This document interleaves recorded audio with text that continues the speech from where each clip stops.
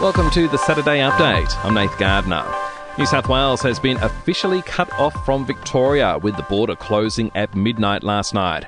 Those that cross back into the state in time have been directed to get a COVID test and isolate, while anyone now arriving at the border will need to apply for entry and required to quarantine in a hotel for 14 days.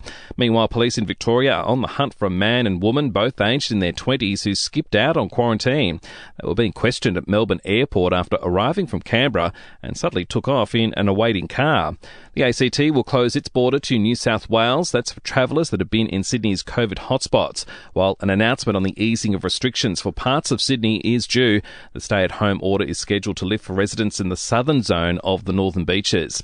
This year's COVID restrictions has seen less vehicles on the road, and as a result, most states have recorded lower road tolls than the year before. New South Wales toll for 2020 was $297. That's down from $352. Your car registration could be cancelled if your vehicle has a faulty airbag. Thousands of cars with the defective Takata bag still haven't been replaced, with the deadline to contact drivers expired.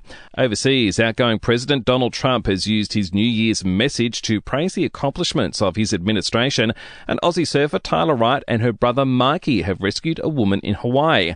A video posted to social media shows the pair pulling the woman to safety.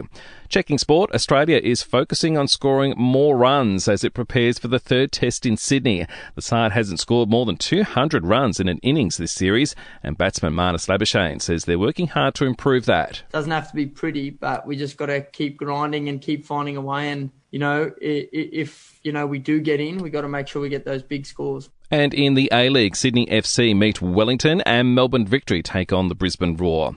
In entertainment news, Harry Styles is kicking off the new year with a new music video. The 26-year-old dropped the video for his song Treat People with Kindness on the first day of 2021.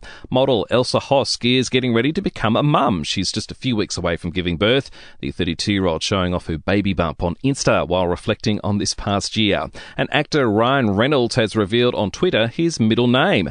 Fans immediately replied to the tweet saying they were shocked that his full name was Ryan Rodney Reynolds. We'll see you tomorrow morning for another episode of The Update.